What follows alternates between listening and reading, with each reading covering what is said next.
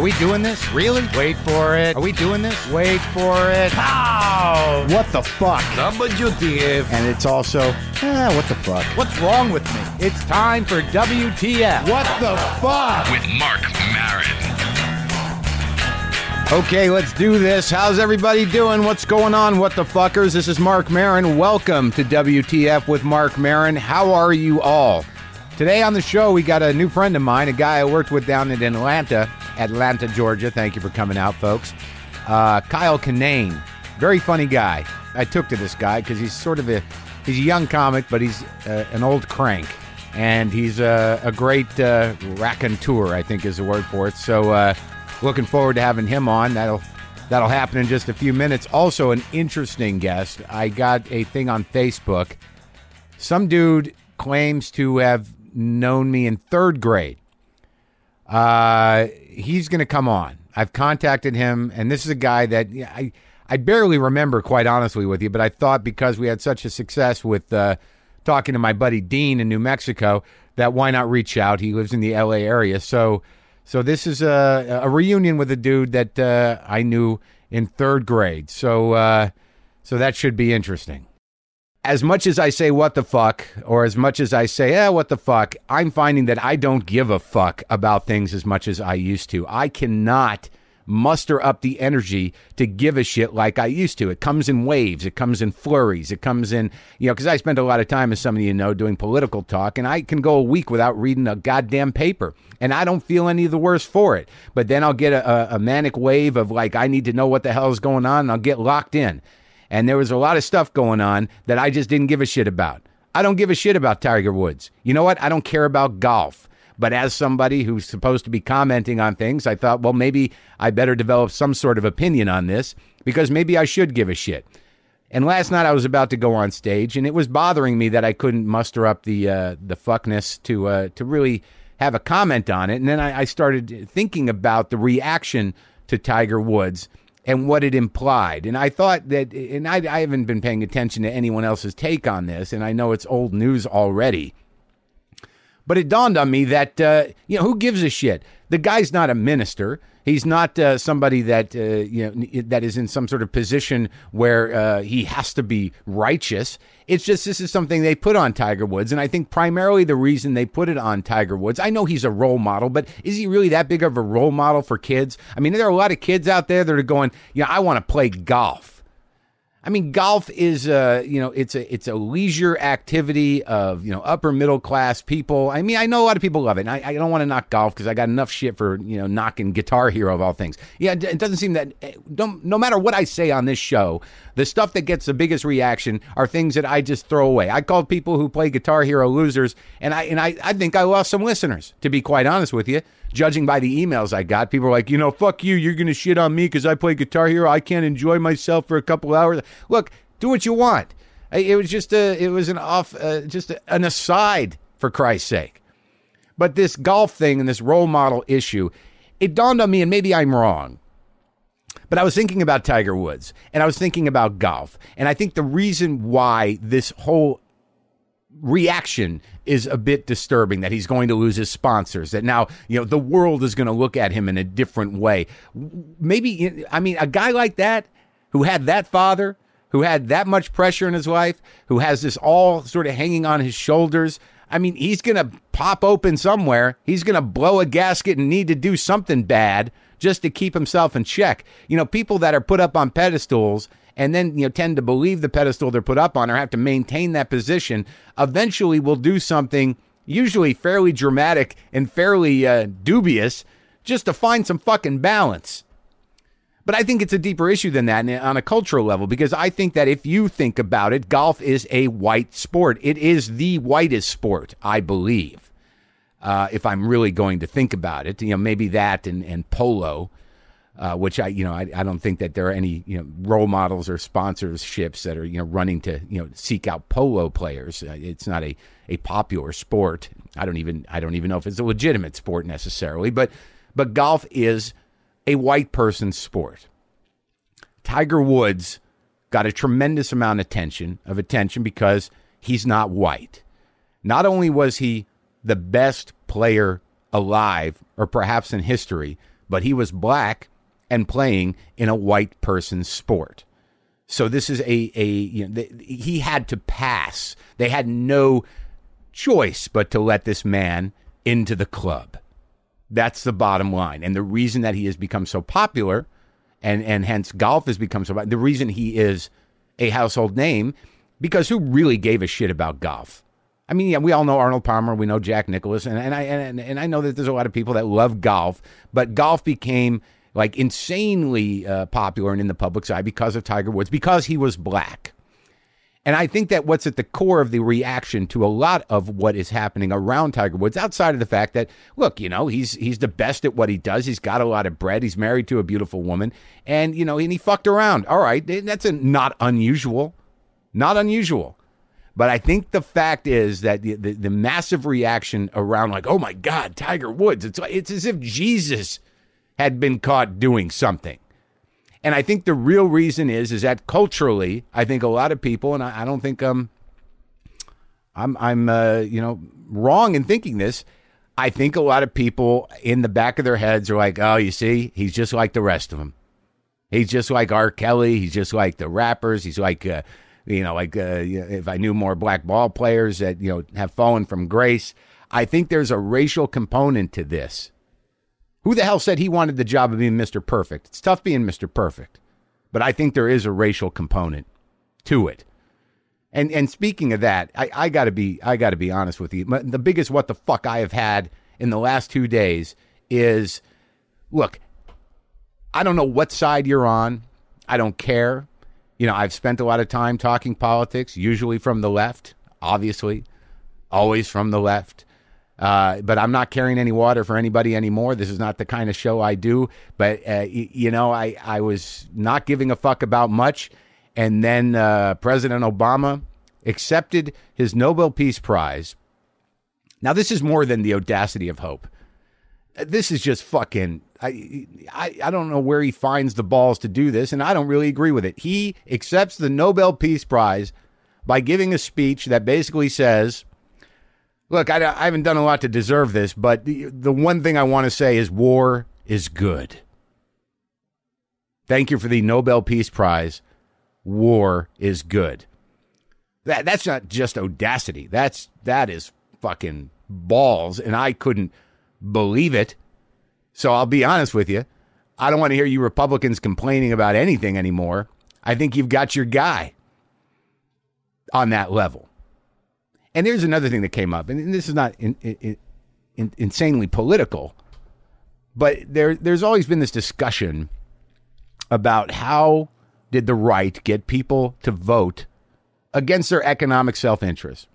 Usually it was with religion. Usually if you could scare the shit out of enough poor Christians to vote against their self-interest in the name of the unborn, or in the name of some sort of morality, you could sort of pick up a lot of votes that way, because they didn't think their economic situation didn't need an explanation as long as they were doing the right thing to get into heaven. But now I've seen it's trickled down into another area, and I found this to be a very funny moment, that the new frame of how Obama is being criticized around expanding the government and raising taxes and the bailout of the banks, which I don't necessarily agree with, is starting to replace some of the social issues that sort of catalyze the ability for poor people to vote against their economic self-interest. And what happened to me was that I went to the Duane Reade drugstore to pick up some batteries or something. And I'm standing online next to, behind a guy. I could only see his back, but he had a hoodie on. He had cutoffs. He was wearing sandals. He had sort of highlighted, matted blonde hair, and he reeked of alcohol and cigarettes. This is not an uncommon type to see here in Los Angeles. The kind of guy that looks like he may have lived at the beach somewhere, in the area of 20 years ago, and now he's wandering. And he was buying a case of beer and having a discussion with the woman at the counter about the lottery. And the discussion went something like this. He said, "Hey, how much you think they get, the government? How much you think the government gets taxes on the lottery?"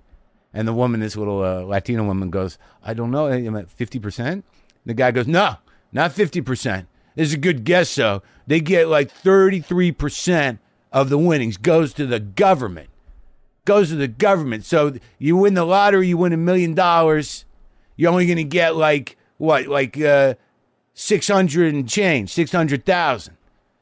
And she was like, oh, wow, that's a lot. And then the guy says, it's not even worth it. Not even worth it to play anymore.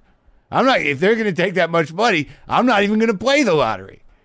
So somehow or another, the tax frame, and it's probably a good thing because, not the idea that the odds of winning the lottery are so far and few. I mean, you're not going to win it. But this guy had found reason because of the government's intrusion in the possibility that he might make $1 million for nothing. He's not going to, he's drawing a line. Yeah, it's a protest. Fuck it. I'm not playing the lottery anymore if they're going to take a third of what I'm going to win.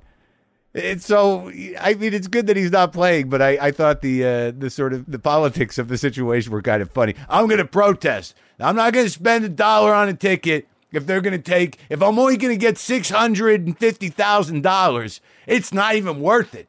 Fuck the government. Spectacular. I didn't even know what to do with it. I didn't even know how to assess it. I just thought it was great. It's not worth it. I can tell you a lot of reasons why it's not worth playing the lottery. And the government taxing the winnings was really not one of them. Like, you're going to cut into my earnings? He's going to cut into my free money that I have, probably almost no chance of winning? Fuck the government. If there's one criticism of the government, that's one that was a new one to me. Yeah, I'm not voting for that guy again. He's going to cut into my potential lottery winnings. That was spectacular.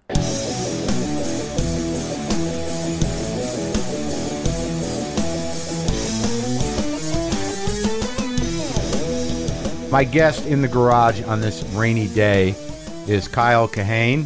Kinane. Oh, did I say Kinane? Yeah. I said Kinane? Yeah. Why am I thinking Kinane? You were trying to get a lot of Irish out of me in Atlanta. Kyle. Oh, you know who I thought of? Corey Kinane. Oh, She's yeah. a Jewish woman. Yeah. You're not. I know. Kyle Kinane. Let me try it again. My guest in the garage on this rainy day is Kyle Kinane, who I worked with recently at the Laughing Skull Lounge in Atlanta.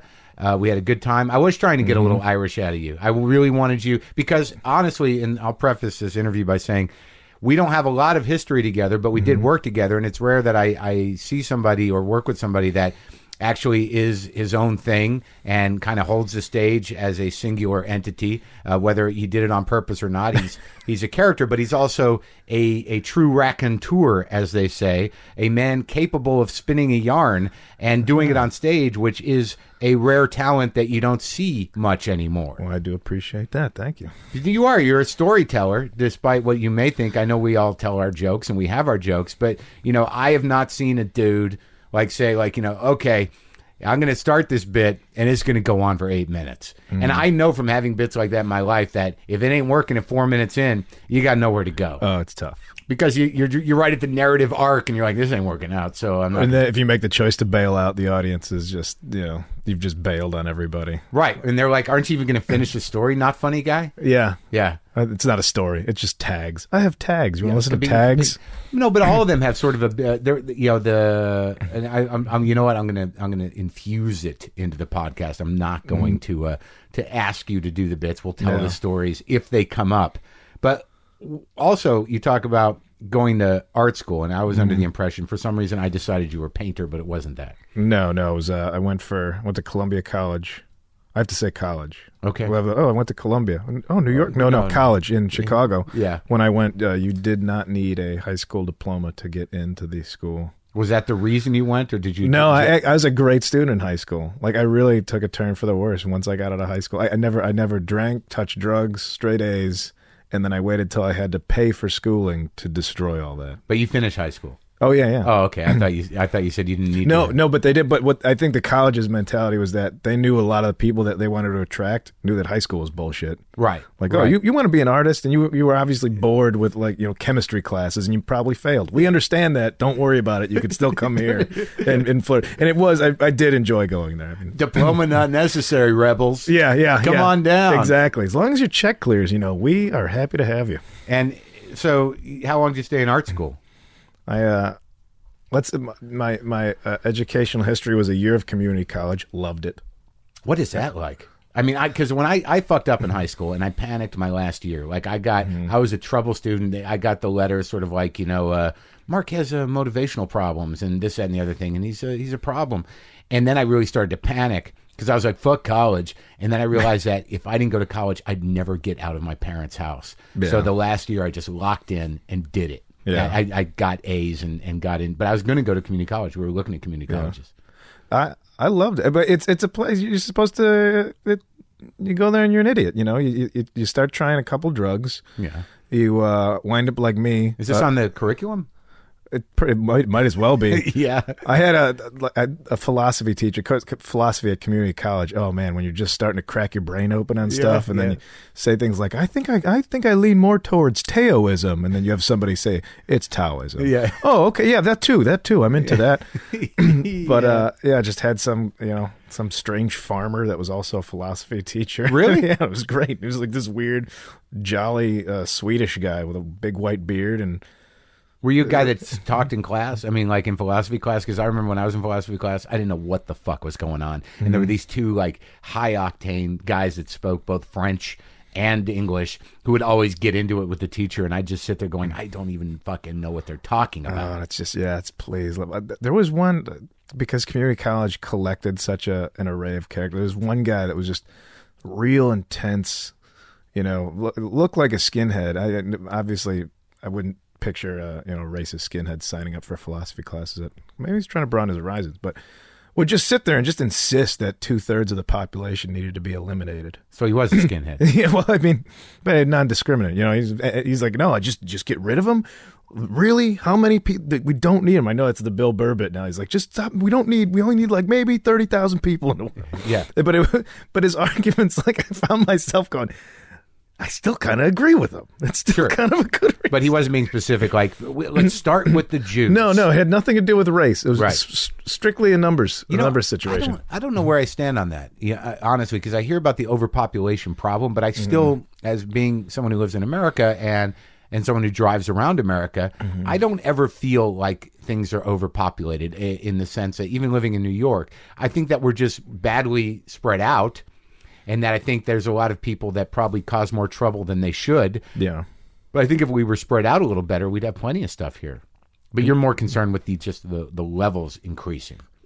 My thing is, I don't plan on having children in my lifetime. And not many people. Idiocracy kind of nailed it for me. Okay. I know everybody says it wasn't the best movie, but as a point, like when they just talk about how the dumber people just keep making more and more people. They just sit around and they just screw and they just make more people. And it's the smart couple like, well, we wanted to wait till we both got our doctorates and then we secured a job and would wait and would be too old to reproduce the people that would be necessary in this world. And it's a bleak outlook. I know I'm preaching. But I think also that the sad thing is that that dumb in some schools of thought is also poor. Is that the concern that some people have is like, how do we stop the poor people from continuing to reproduce? They can't afford to have their kids, and the best way to stop them is just deny them health care and they'll all die off.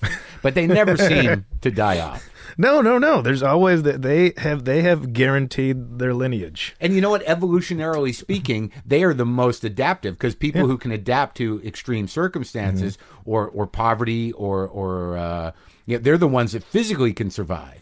Well, and what's adapting? The fact that you had 12 kids and some of them made it. Well, yeah, you're just playing the odds by putting as much as you can out there and hoping some of them take. But I actually had an argument with a dude once years ago, and it's never left me. That basically the argument is that money is part of survival of the fittest. That in my brain, it's like it was physicality. That the propulsion of your genes into the next generation is determined by like what you can survive, how much shit you can put up with, and you know, just basically physical determination. But he said that that a woman who marries a small, like, you know, wretched little, perhaps, you know, genetically deficient billionaire is actually engaging in evolution as well. That despite the fact that his genes and his sperm may be useless or may create, you know, a bunch of developmentally disabled or flipper children, that nonetheless they will be taken care of, and that she has just as much possibility as somebody else. And she's guaranteed her well-being financially. There you go. And then when that guy dies, she can do what she wants to do. Regular, genetically healthy children. Yeah. Okay, so then the argument, see, I hate even giving it to him now, that he was right, and it still doesn't resonate with me. Survival just doesn't take on, can I fight a lion? It's, can I pay somebody to fight a lion, you know? Can I hire the best defense that's out there? Let's Google lion fighters and see what we get. And see what they earn. But also, like, why is it, not that I don't think it totally changed it, but it's a celebrated thing now. It's like these shows are just, I have 12 kids. I have 18 kids. Yeah. You know? Well, now it's their break. It's stardom. Yeah. Yeah, let's see. I hope I can have as many as the Octomom had. And I guess, okay, well, it is the opposite of glorifying violence, but it's still kind of disgusting. Yeah, I don't know. Switch from glorifying violence to glorifying abundant life, but it's still bad. It's still not a good thing. I agree. I mean, I've talked about kids on this show before. My brother has 3 kids. He just married a woman with 4 kids. So all I know is that I have a hard time with the idea that people who have children believe they're better than other people because they have them. And I also, I can't talk to my brother. I mean, it happened last night. He called me, left a message, seemed like he needed to talk to me. I call him back. He's like, we got 7 kids. We got all 7 here tonight, and we're trying to figure out what to eat. I can't even, I got to go now. And that was it. Yeah. So I lost a brother to that. Do you have brothers and sisters? I have a sister. You guys get along? Yeah, fantastically. Really? Yeah. And she's older or younger? She's younger. Oh. And how younger?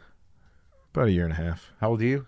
32. I'll be 33 in a couple weeks. Are you protective of her? Did you have to go out and kick any ass for your sister? Not really. She is she's a lesbian, and she can kick my ass if she wanted to. So really, yeah, it's really kind of the opposite. Well, that's interesting to have a lesbian sister. I've had a couple lesbian girlfriends, but I don't have a... Before or after? Well, they were kind of half going in, and then I turned them. Yeah, you pushed them? Yeah. You pushed them the extra way? Yeah, they full on were like, I don't ever want to go through that again, whatever that was. Yeah, well, I couldn't. I couldn't be. She's been out of the closet for a while, and it was one of those things. I come from a pretty blue collar family in the Midwest, just outside of Chicago. And the fact that now I was real defensive of her just when she came out. Like, I was really like, who's gonna say something? Yeah. And now I get calls, and it's just my parents. They go down to Gay Pride Parade every year, and I get pictures back. I'm like, my dad just drinking mimosas at the. Really? I'm missing out on such good times. Like not only could I, has it been accepted, but she's more solidly grounded in reality to my parents than I think I am, trying to be a comedian in Los Angeles.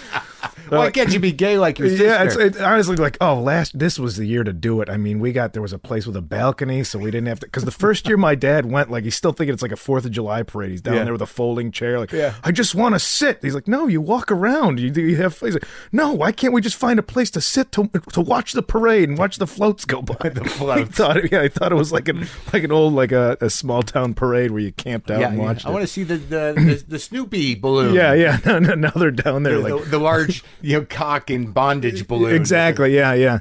And my sister rode on. She rode in the dikes on bikes. They usually open the parade. Yeah, but right? she rode a moped in it too. Oh. And I saw a picture. I'm like, if you're not going to take this lesbian thing seriously, I can't support you. Yeah, get a Harley. Her like making a mockery of her own thing. Like, I'm on my moped. Look at me. Oh, that's cute. So yeah, so that's well, that's interesting. So your parents, like, your assumption initially was there's no way this is going to fly. And they eventually just accepted it immediately, or was it? It wasn't that I didn't think it was going to fly, but I was just instantly ready to be. My dad fixed airplanes for decades. Like, that's his career. My mom's a homemaker, and it was not something that was these are not. Wasn't in the wheelhouse. Not small town or right. not, but also not big city open minded. It's like, well, this is going to be a new experience, and it was. And it's great. Yeah, it's completely. And now they're having a great time. Yeah, and they're concerned about you. Yeah, I think I caused them more worry about life. Well, you're kind of you're like what we call a classic cranky guy. You're like old school cranky. You're prematurely cranky. It's fun. I have that in me. Yeah. But I think you're better than I ever was, because you see, I went from cranky right to fucking anger.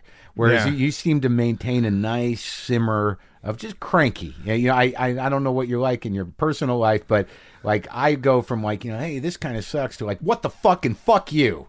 But you're sort of like, you kind of stay into this kind of sucks and explore it a little bit. But the angle's like, there's no fun in anger for me, but there's fun in bitching about stuff. I'm not bitching about it to make somebody else miserable. I'm like, hey, laugh at this thing that I think is dumb with me. Yeah. Yeah. I'm much more instead of like getting angry at somebody for acting like a jerk, I'll make a comment to somebody next to me like, look at this fucking guy. Huh? Yeah, right. It's more. It's fun. It's joyous for me to be cranky about things. Well, I think that is the best way to do it, and I think that you should keep honing it, because I've met cranks along the way that drifted into anger and bitterness.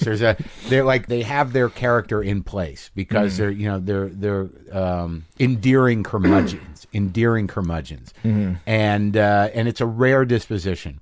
But like I guess my warning to you is like, because we were having a conversation in the house where aren't we just being objective? I mean, when people get, like we were talking about, you do colleges, and your experience at colleges is what? Well, here and there, I don't know how long I'll be doing colleges because they don't seem to like me so much.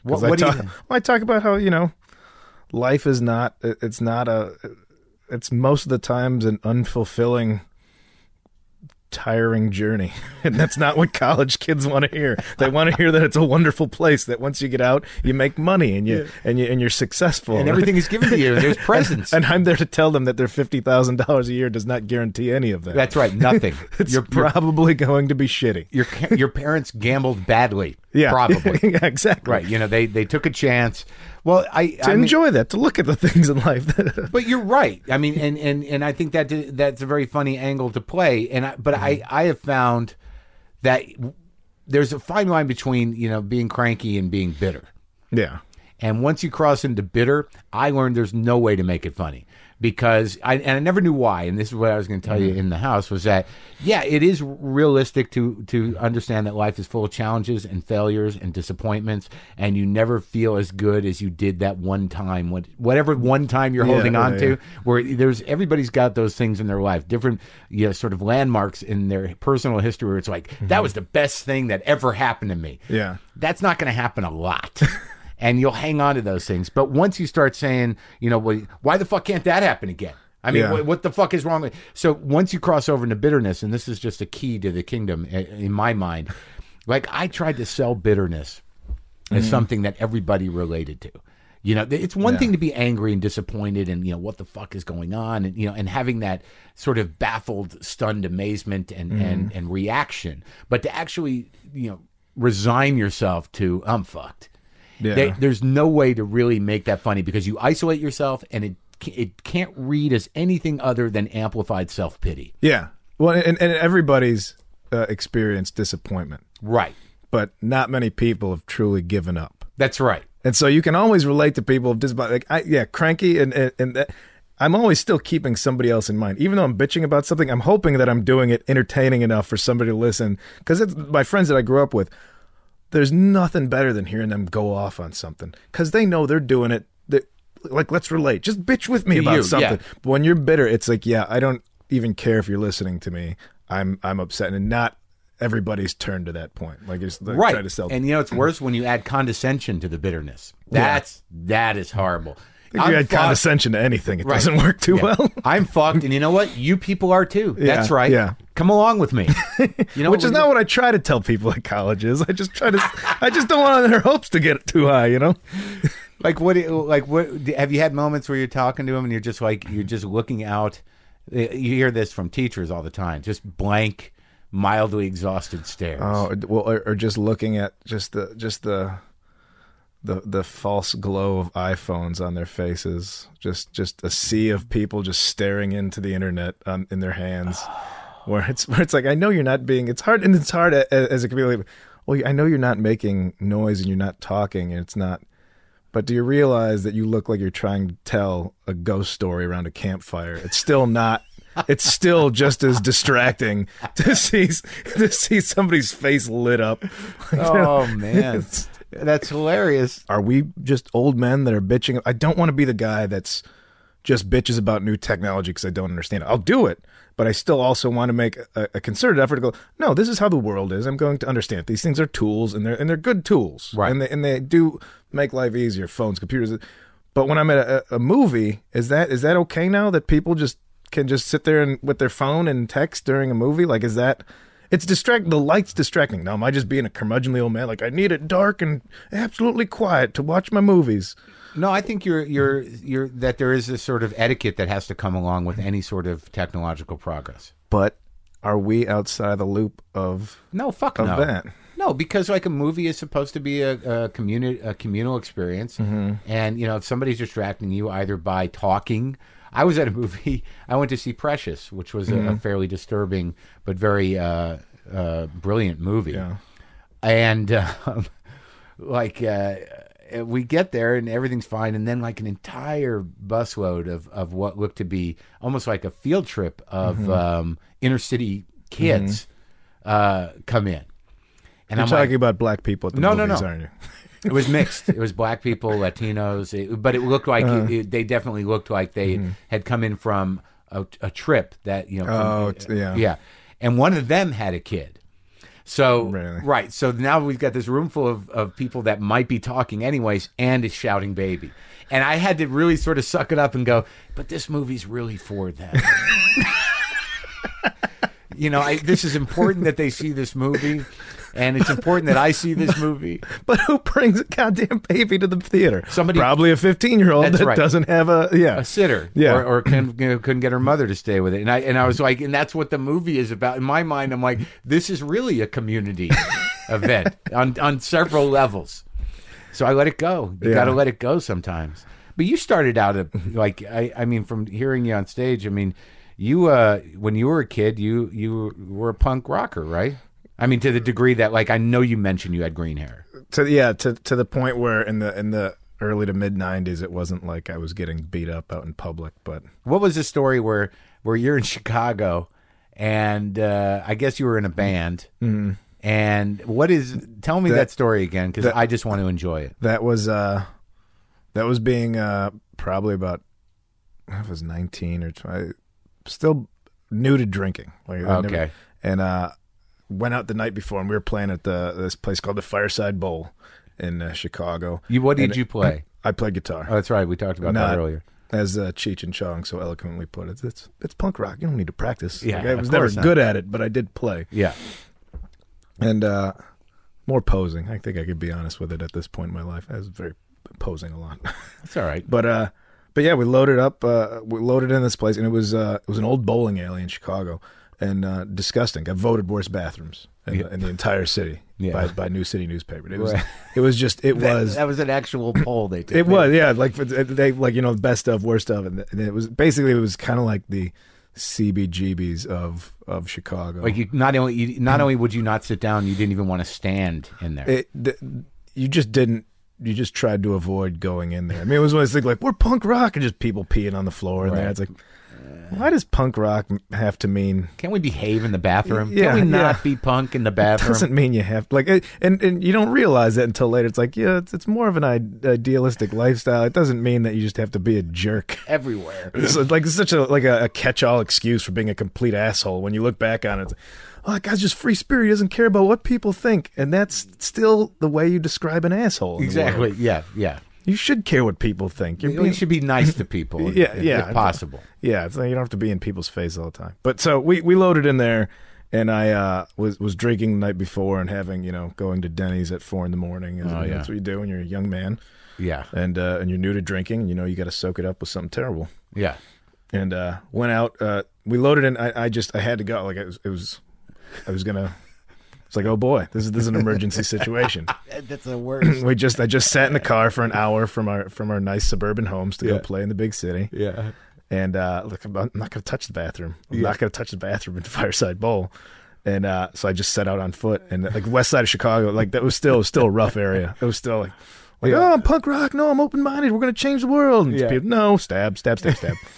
So you set out to I'm going to find something. I'll find someplace.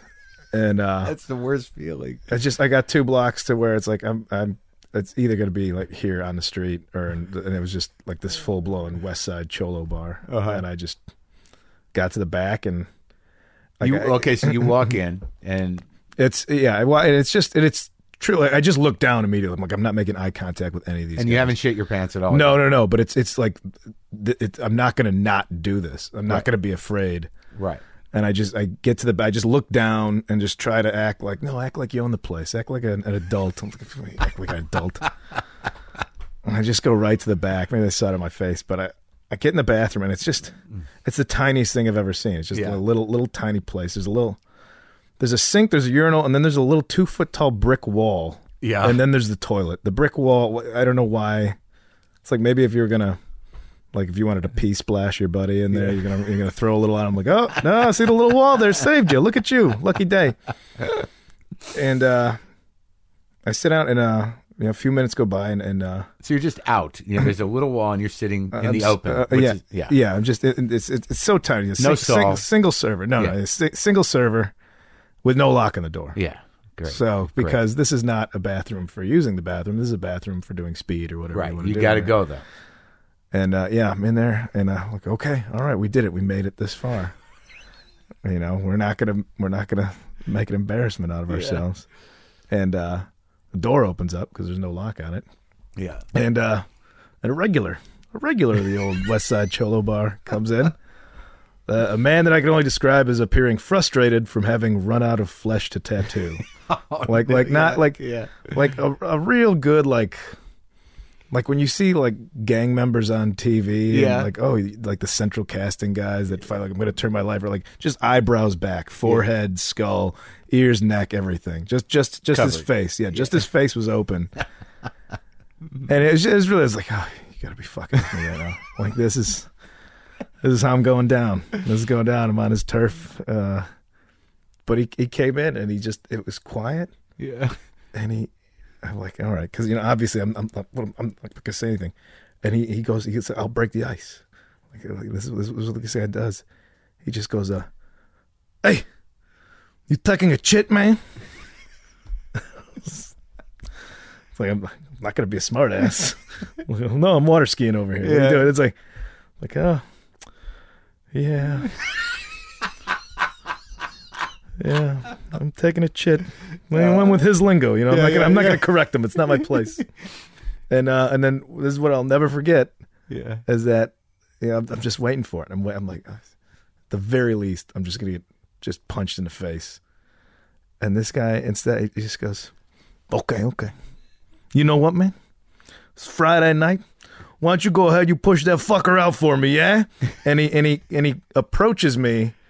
And then posts up for a high five, and high fives me while I'm on the toilet, and I high fived him back. Yeah, not gonna act awkward about it. Yeah. And it was like, I walked out. I still made no eye contact. I cleaned myself up, and I was like, God damn, the world surprises you sometimes, and you get real happy when stuff like that happens. You're like, I thought I was gonna die, and instead I got high fived by a man who was clearly a criminal. And it's just, those are the things that delight me in life. It's like, just those things I won't, like, those are the things I have to write down immediately. Like, don't ever forget that this happened in your life. Right. Because don't ever forget that these are, everybody thinks like an experience has to be like you climbed a mountain to talk with, with a Sherpa and this and that. No, spiritual, wonderful things could just be some weirdo high-fiving you on a shitter on the west side of Chicago. Still a deep experience. Yeah, because it gave you faith, it gave you hope, it also disrupted what you might not have acknowledged as slightly racist. Yeah, exactly. My preconceived notions of what he should have done, he proved me wrong. Yeah. I learned the lesson in that place. I learned the lesson there. I don't know what would have happened if you'd hung out. Yeah, and he kind of did the high five, and he's like, all right, and then, made his way out. He didn't hang out? No, it was like, it's like he knew timing. He was good with timing. He's like, no, okay, I'm going to go. That's funny, man. All right, so here's what I wanted to do to finish up. Like, I had a notion that because, I feel like you're like me, and like a lot of comics, but I can tell that you don't necessarily think in jokes. So I told you to oh no, to bring your notebook.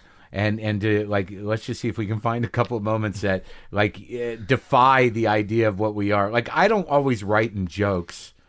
I don't even write in full thoughts. Me neither. Like, I go back and I'm like, I cannot, for the life of me, figure out what I was. And it's always, as you're writing it, you're like, no, you know your own, you know yourself. Right. You know what you mean by this. Like, I have something here that it just says... And why would I write this down? I don't even know where it's connected to. It just says, the saddest man in the world. Was that intended to be a joke, or that's just, here we go? It might have been part of something that I no longer know what I was talking about. And then right under it says, democracy is an old, tired whore. Fuck anything for pennies. I just wrote the words economy class. Yes, always. Well, then isn't that part? Well, when we talked about that, isn't that part of the idea that you're just in steerage? Oh yeah. Oh, I've got plenty of just angry travel stories. Here's one. Look at this: yoga class laugh, the polite laugh of sweaty women. It's a haiku. But those are still complete thoughts. Well, here's something more on the children front. I just have written on one page: the less than noble undertaking of populating this dying planet. And how much these are all ramblings of a crazy person. If you just found these books, like, look, mine is just filled with papers. I get real emotional on airplane rides. Yeah. Like, to the point where sometimes I'll tear up, and I've been drinking on airplanes too. Oh yeah. So if I'm sitting there and the right song comes on and I'm drinking, and then somebody sees me just with empty beer cans and a little, my eyes are a little swelled up, then I just take out this book that has nothing but napkins folded into it. Oh yeah. And you just look like a lunatic. Like, how did you even get on an airplane? Yeah, because they don't know the backstory. Yeah, you're like, no, this is what I do. I cry and drink and write things in this book. Yeah, all different penmanship. Like I'm schizophrenic. Like, different personalities have made these. I can't read some of mine. Oh no. I had a whole thing. This was driving drunk home. Trumpet solo squeak. Favorite part, like an elephant. Short adolescence, long, awesome, full-grown life. But don't the trumpet buttons have ivy inlays? Oh, this terrible metaphor has come back to bite me in the ass. Oh, wait, I think it's pearl. Pearl inlays, yes. That said, trumpet notes are like elephants. I wrote that as a grown man. I like that you had to correct yourself in the actual thing. Like, oh, they're pearl. Like, you wrote the afterthought. I have more fun writing. Like, I start writing and realize I'm an idiot, and then I write why I'm an idiot for what I thought. And those are the best notes. This one, I have a couple here. How about this one? Self-branding. Create product, just can't get the branding right. I don't know what how about this one? I'm not better than you. I'm different in a good way. I like that. That's a good that's a quality joke. Crashed bike drunk. That's right. I was riding with no hands and no feet with UB40's red wine on my headphones. And then the note was, I'm either doing everything right or everything wrong. Yeah. You're my what's it? I'm trying I can't read this one. It says you're my best friend. Fuck, I can't read that.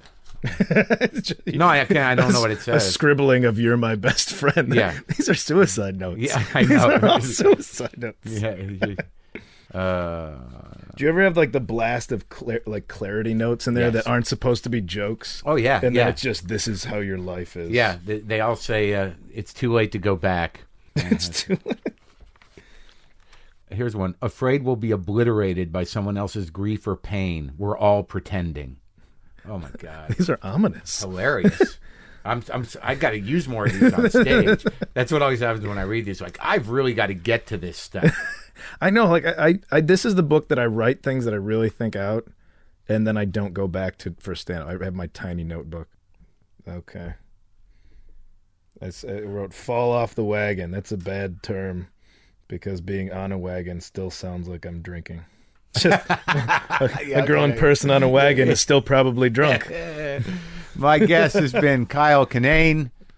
Got it right that time. There we go. Do you have a website? Yeah, I'm running kylekinane.com, and then I'm dead and it's all my fault.com is my little project. Well, it's great talking to you, man.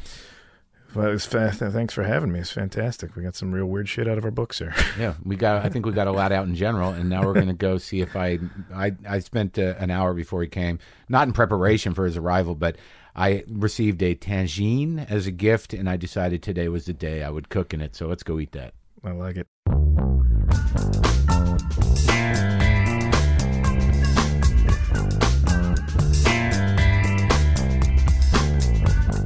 So a lot of you know that I'm addicted to Facebook, and I have many problems with Facebook, and I have too many friends on Facebook. I'm not complaining, but I want to add new people. I don't know what to do, and I always update my status, and I'm on it compulsively. But rarely do I actually meet people that I actually knew from way back. Like it hasn't happened that often, and I've done something today where it just so happens that a guy I knew in third grade. Lives here in Los Angeles, and he contacted me on Facebook. This is Marc Salamino, and I contacted him because we went back and forth with it, and I said, "Shit, let's hook up. I got this podcast, so let's do it." And this is the first time that Marc Salamino and I have really talked since third grade. I mean, that's a long time ago. It's like 1971, 72. Am I right? Is it like 1971, 72? 1971. Yeah. I mean, it's fucking weird, but I kind of remember you. I mean, when he Facebooked me, I'm like, fucking Marc Salamino, Salamander. Am I right? Weren't you You used to call me Salamander. You were the one who came up with that name because we were on the playground and we were doing the obstacle course with Mr. Tucker, the gym coach, and I fell down and you called me Sally Salamander. Salamander. What was his name? Coach Baker, Mr. Chet Baker, not Chet Baker. That's the Tucker. Did you say Tucker? Mr. Tucker. That's what it was. Yeah. Coach Tucker. He was our phys ed teacher, our gym teacher. We called him. Oh, I'm trying to remember if I. You called me. You gave me the name Salamander. I remember doing that. Yeah. I just don't remember if his name was Tucker or yeah. I thought it was McFarland. No. McFarland he was a teacher's aide and a multi-purpose paraprofessional. He was a paraprofessional. He didn't have a teaching degree. McFarland did photography. He drove the bus. He did the crossing guard. And if there was ever a teacher out, he would come in. He talked to me too about in third grade when you DP'd me in front of everybody. When you de-pantsed me in front of everybody, which I know you were destined to be a funny guy. You totally destined to be a funny guy. I kind of remember that. You put in front of those girls. We were in Mrs. Webb's class, right? Mrs. Webb's class, yeah, third grade. Webb's third grade. She shared a class with Mrs. Oliver. The two of them, Mrs. Oliver and Mrs. Webb, both had a classroom, and we would intersperse both of the third grade classes. I mean, you and I were in Miss Webb's class. You DP'd me in front of Mrs. Oliver's class when they came in to watch a movie. I remember Mrs. Oliver. Mrs. Oliver was also a third grade. So what's up? Nothing, man. So you're just doing it. You're here doing it. You were funny in Marc third grade. Salamino. It's fucked up. It's fucking wild, right? It's so amazing. I found you, man. I know. I mean, you were like funny. Everybody used to laugh at me. They laughed with you. Right. They laughed at me. They were mean. You were mean, but not me. You paid attention to me. You paid attention to me. Right. Well, that's because you. I mean, I don't. Facebook, dude. I know. It's wild. Can you believe it? What's your status update today? Yours are funny. Yeah, funny. I think I said something about unpacking. Yeah. Yeah, do you remember when you did the smear the queer game with me, the football game where you don't really play football but everybody like throws the football around and whoever gets the football you smear the queer? Yeah, I kind of remember that. I thought I was gay for a long time. I didn't because I told my dad and my mom, and you know that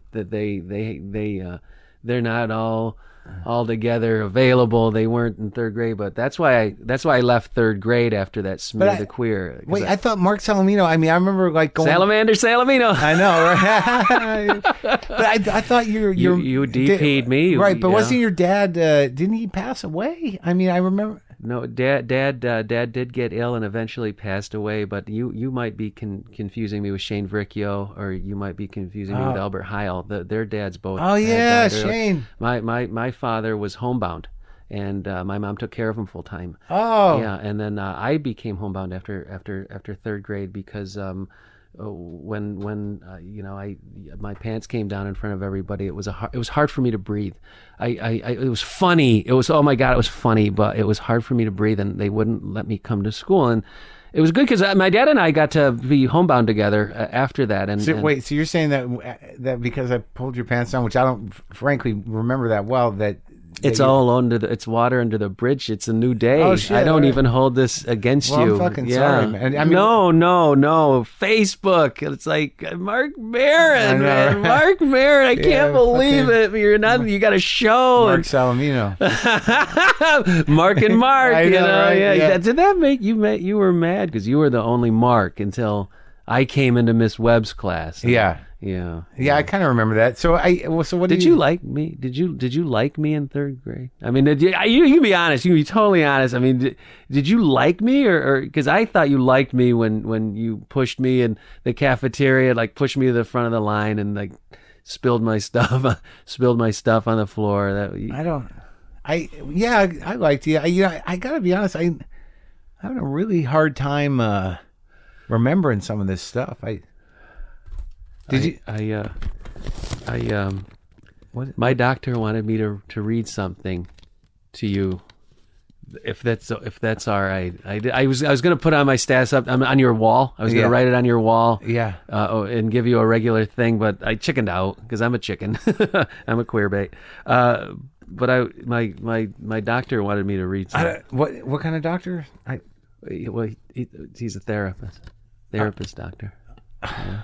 Okay. Okay. I'm sorry. I feel bad because I'm trying to put all this stuff together with you. And dear Marc Maron, third grade was a long, long time ago in a city called Albuquerque, New Mexico.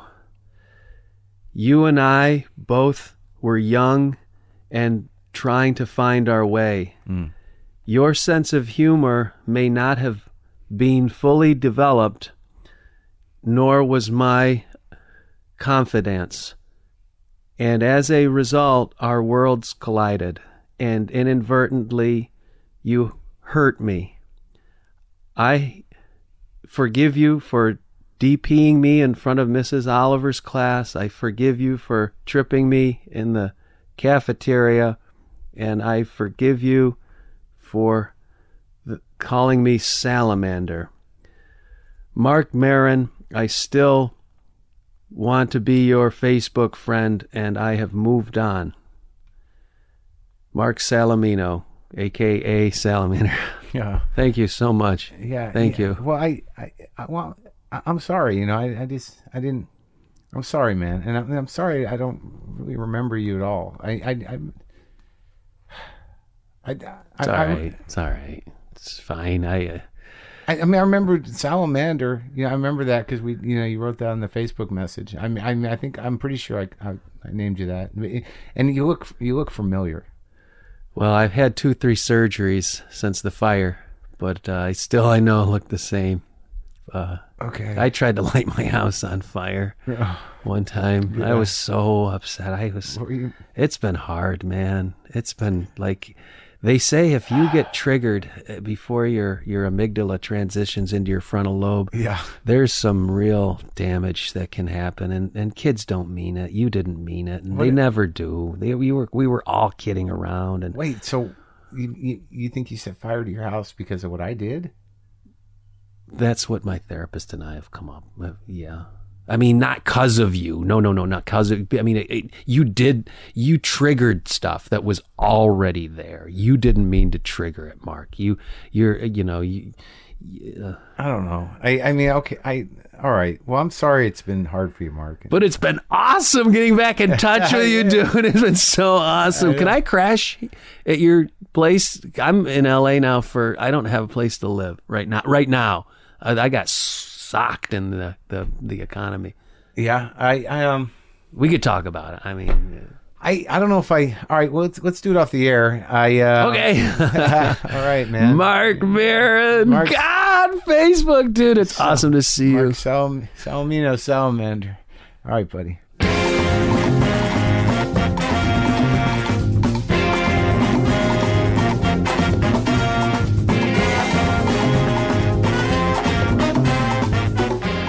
Before we end the show today, I just want to reach out to you people. A lot of you people know Jesse Thorne through his many shows, through The Sound of Young America, through Jesse Jordan Go. You can reach everything he does, all Jesse Thorne related radio product is at MaximumFun.org. But here's the interesting thing. On May 7th through 9th, Jesse does this thing called the Max Fun Con.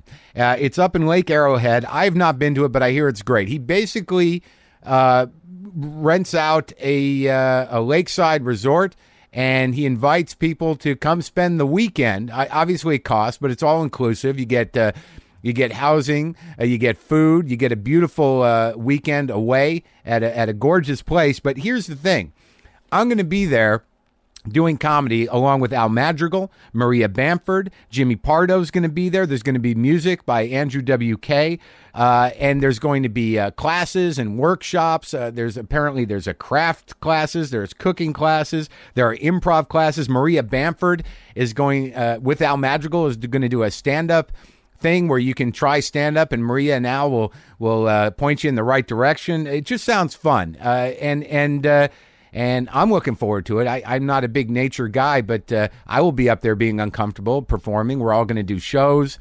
It just sounds like a great time. And if you want to get information on that, you can go to maxfuncon.com. That's maxfuncon.com. And I encourage everybody to come up because it sounds like groovy people, creative people, good times. So if that sounds interesting to you, come spend the weekend up there with me and Al Madrigal and Maria Bamford and Andrew WK, Jimmy Pardo, and Jesse Thorne. And let's do this, folks. MaxFunCon.com. See you there.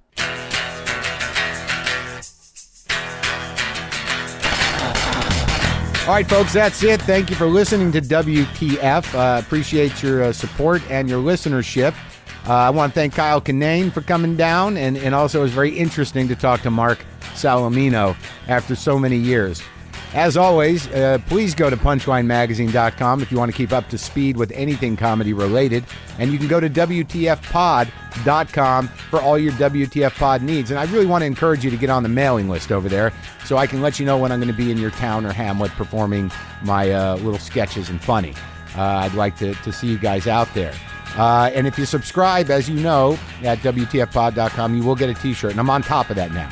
I think everyone's getting their T-shirts and their stickers and their cards. I'm going to build out a little bit in terms of, how we approach this situation. I'm not pressuring anybody, but you can donate and subscribe and get the WTF T-shirt and stickers. And I'll write you a little card.